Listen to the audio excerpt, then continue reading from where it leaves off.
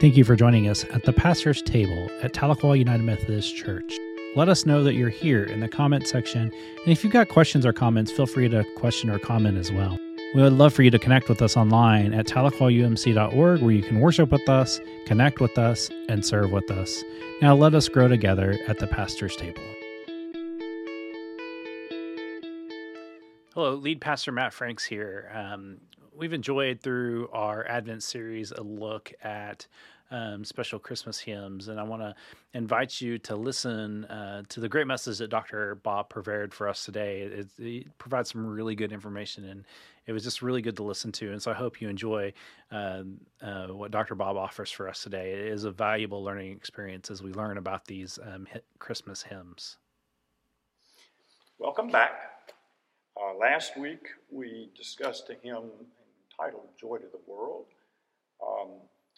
and that really has quite a different history from the hymn that we're talking about today, and the hymn today is O Come, Emmanuel. How is it different?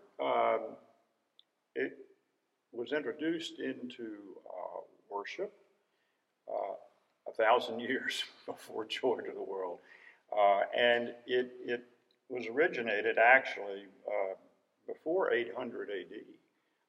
And those of you who know a little music history know that music history kind of began in the early church. And it was the music of those services in monasteries, convents, what have you, were the music were unaccompanied music sung by solo voices or by a group of men in a monastery, a group of women in a convent, called chant, or plain song. And there was no harmony to them. They were what we call monophonic songs, and very simple, called sometimes plain song or plain chant. O Come Emmanuel came about as within that heritage of the early church. It was called an O antiphon or an O hymn. And when you think of the title, O Come Emmanuel, you can probably guess why. They simply called this group of hymns or antiphons O antiphons because the first word of the title happened to have been O. And O Come Emmanuel was certainly one of those. There was also an interesting tradition in the early church, in the early monasteries and convents. There, like we have in a secular sense today, the 12 days of Christmas, which originate with Christmas Day and then go until into January, the 12 days of Christmas. During this time, there were actually 7 days that were celebrated immediately prior to Christmas. So the 7 days before Christmas were celebrated as such with special music and special services. And this particular antiphon, if you will, or hymn or carol, if you want to call it a carol, originated during that period. So this particular anthem hymn began as 7 verses. And in my study for the presentation today, I went through the hymn book and noticed there were only 4 listed in the hymn book, but then there were a lot of extras listed on the second page. And I noticed some of the verses that were in my source material were not even included in the hymn book. And the order was different. So it's very ambiguous as to how all of this was placed. But there was still the tradition of these 7 O antiphons based on O Come Emmanuel that existed before the 7 days before Christmas. I remember when I was much younger, my wife and Kathy and I used to have Advent calendars, or actually Christmas calendars, and we would open up a window in each one of those days in our celebration of the coming of Christmas and the coming of the Christ child and his birth. So this kind of carries along that same idea, if you will. These 7 are what we call O antiphons. Um, the person who was responsible for actually codifying or collecting and kind of publishing, or he did publish these verses, was a man called John Mason Neale, or Neely. And kind of like last week when we talked about Joy to the World, we talked about Isaac Watts, who wrote the text, and also we talked about Lowell Mason, who wrote the music to Joy to the World. John Neely was also a radical. Very much, if you remember, Isaac Watts kind of came up from the Congregationalist background in the Anglican Church. And of course, he looked at things considerably different from how the Anglicans wanted him to look at things. And therefore, he was somewhat rebellious and introduced some new ideas. John Neely was very much the same way. And as I studied a little bit for today, it was an interesting story, and I laughed because although I'm sure John Neely at the time didn't laugh, he was brought up in the tradition of the Anglican Church in England, I think close to, if not specifically, London. And he was educated, and I hope I'm not wrong here, he was educated in Trinity College, and I think that's somewhere in the London vicinity. And he was a brilliant, emphasis on brilliant man. He was extremely smart and intuitive. And I read one source that said he was familiar and could read and write and speak in 20 languages, which is hard to imagine at that time. John Neely, by the way, was in the 1800s, so the 19th century, about 100 years after Isaac Watts, if you will. But anyway, he was the reason why the church objected to him, the Anglican Church, although he showed his brilliance, was he was very progressive and he was rebellious and a rebel in the sense of looking at things a little bit differently from how the Anglican Church wished for him to. And because of that, after he had completed his preparation for the ministry, the clerics in the church decided, we don't want to put John Neely in our London vicinity or anywhere near London. And believe it or not, they exiled him to some islands off of the African coast so they could get him very, very far away from where he had been brought up. And he took that assignment and did not resent it, but made the best of what he was offered.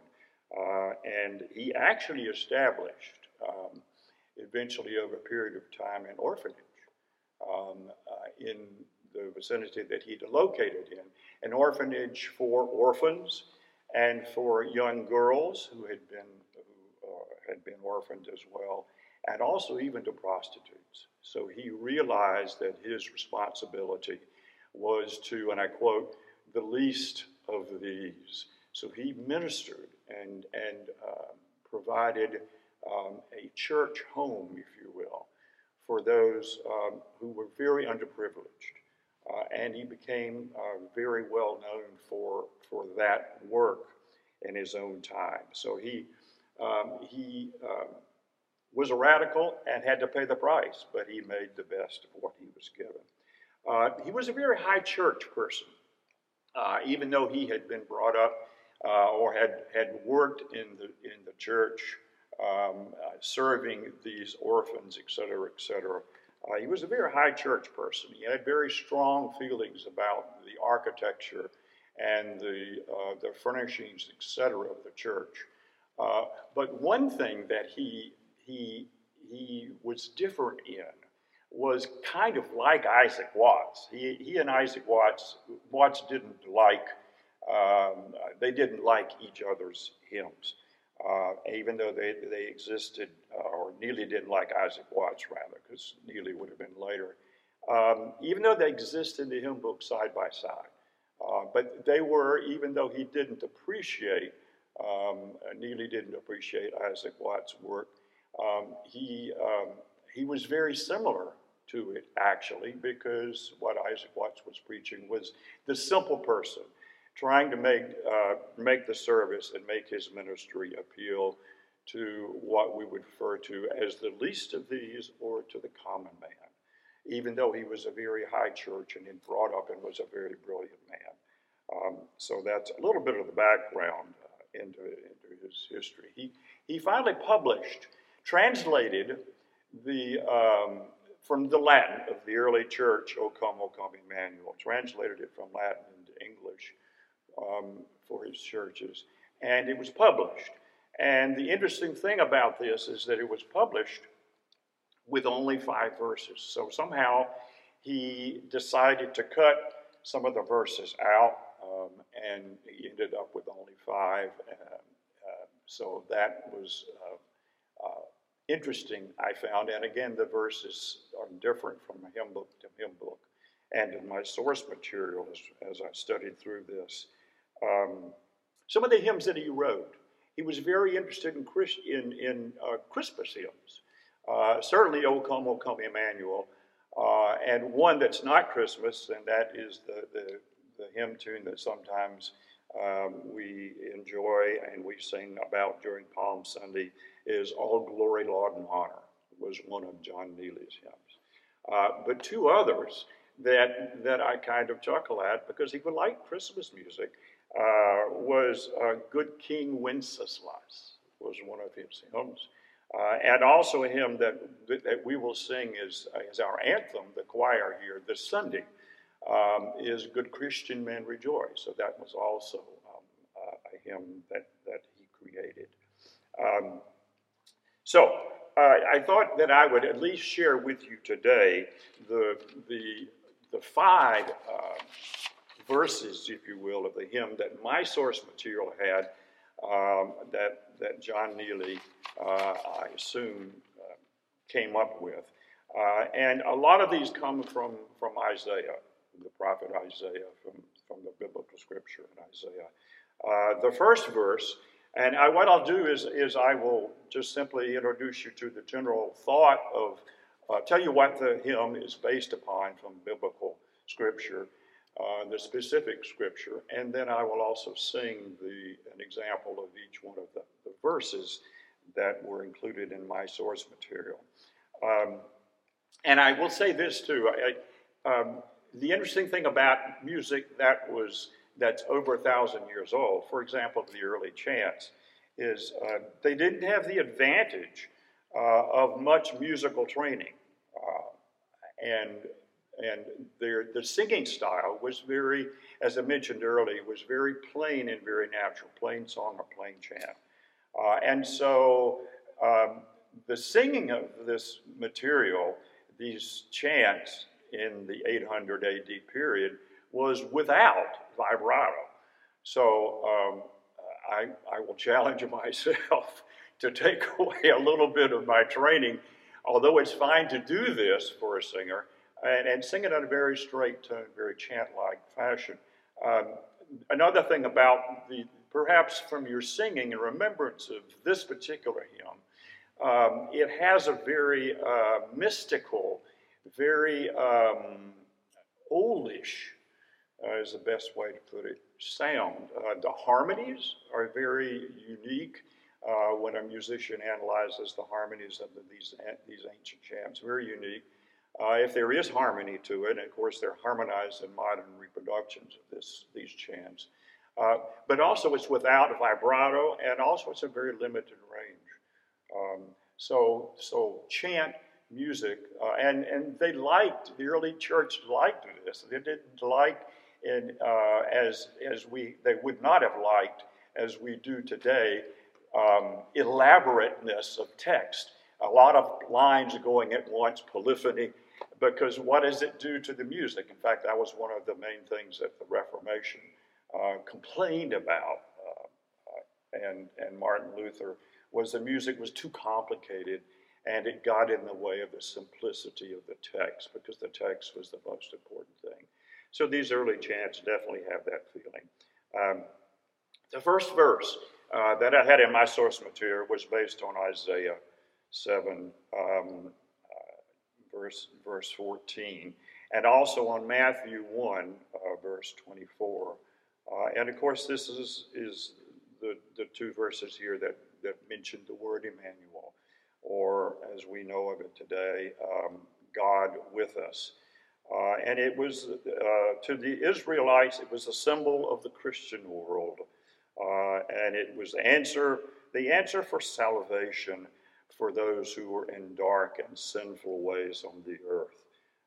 So this is the first verse, if you allow me to reproduce it in as true a fashion as I can to chant-like voice, the first verse of this, which is very familiar to us. O come, Emmanuel, and ransom captive Israel, that mourning lonely exile here, until the Son of God appear. So that is the first verse that we think that Neely included in his 5 verses of this particular text, or this particular anthem. Second verse comes from Isaiah 11, and this has a special importance to me because there is a picture, and I've asked Pastor Matt to include this in some fashion in this presentation, a picture entitled The Peaceable Kingdom. And it was a picture that was created by Edward Hicks, was his name. And he was a Quaker, if you will, lived in Pennsylvania. And I think he lived in the 1800s, late 1800s, as I remember. He was a very primitive artist, but a good artist. I went through a number of pictures that he had captured, and most of the pictures and images were of a similar nature. But he was quite an esteemed artist at the time, and is still thought of highly today.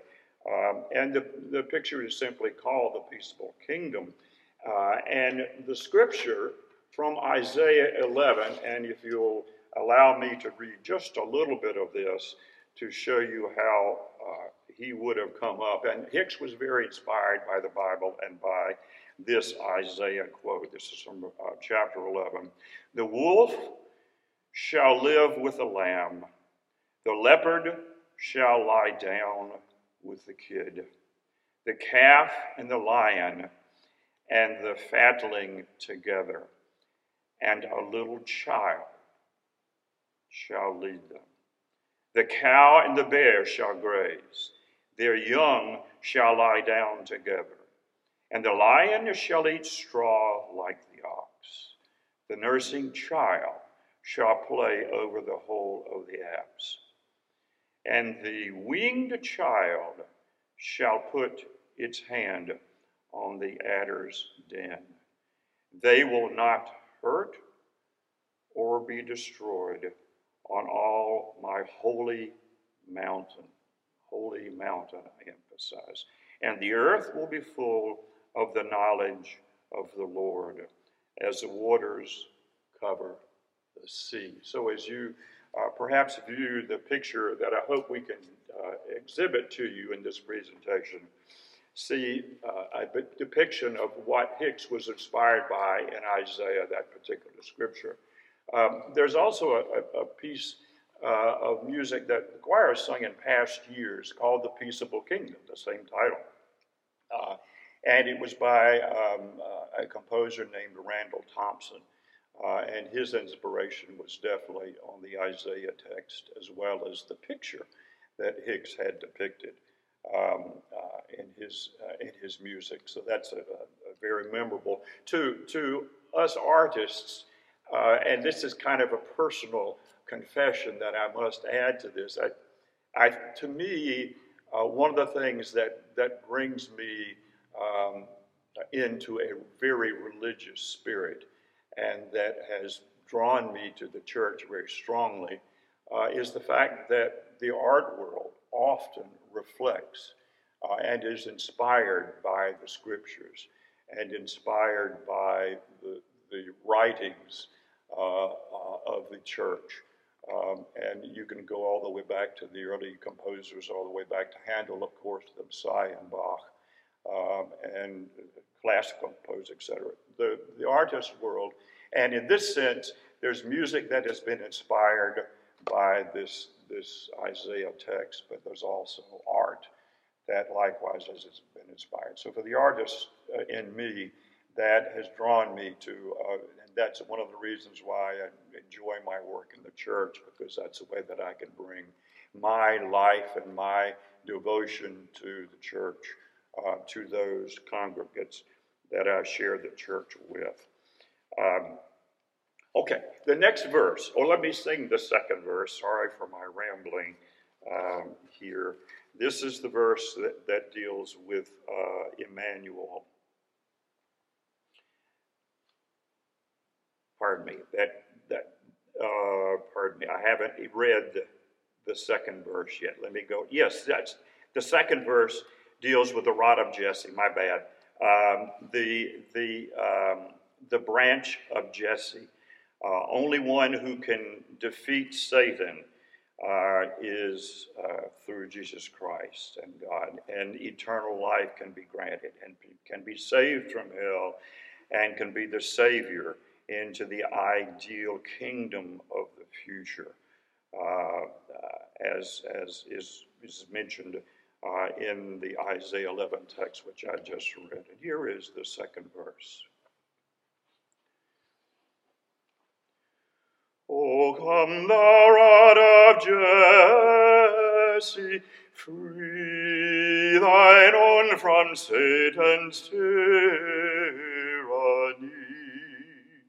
From depths of hell thy people save, and give them victory o'er the grave. And of course, the chorus, which I'll sing at the very end, or the refrain, follows all of those verses. The next verse, the third verse in the source material that I had, deals with Malachi, chapter 4, specifically verse 2, which refers to the day spring or the morning star. The morning star is a very important symbol to musicians as well. Bach set one of his cantatas based on "Brightly shines the morning star," based upon that image or that superlative vision of Christ and of God. And of course, this deals with honesty and truth and justice. You who revere my name, the Son of Righteousness, shall rise with healing in its wings. So this deals with the day of the Lord, when the wicked are destroyed and the righteous shall be rewarded. And this is verse 3 of my source. O come, O day spring, come and cheer our spirits by thine advent here, and drive away the shades of night, and pierce the clouds and bring us light. So you see the image there of light versus night and the morning star. The fourth verse that I had in my source refers to the King of David and to the key of David. So those who were brought to the newborn king, the king is the one who held the key to the heavenly kingdom. And there was no way to get into that heavenly kingdom but through him. He shall control everything and shall bring us our reward in due course if we deserve that reward. So this is the fourth verse of this hymn. O come, thou King of David, come, and open wide our heavenly home. Make safe the way that leads on high, and close the path to misery.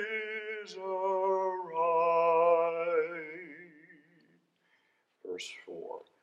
And then the final verse, which I don't think I hear very often, is reference to Come Adonai, who of course is God, and is the source of, again, true wisdom, and it's the only way is through God and through his Son to achieve eternal life. So here is the fifth or final verse of this particular source in this antiphon or hymn. O come, Adonai, who in thy glorious majesty from Sinai's mountain closing on, givest thy folk the elder law. Rejoice, rejoice, Emmanuel shall come to thee, O Israel.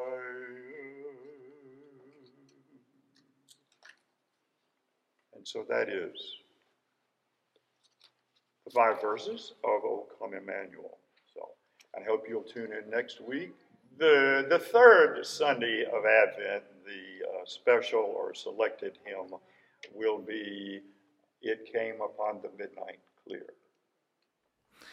I want to thank you for joining us today, and I hope you have a great weekend and great time, and we will see you on Sunday at 10 a.m.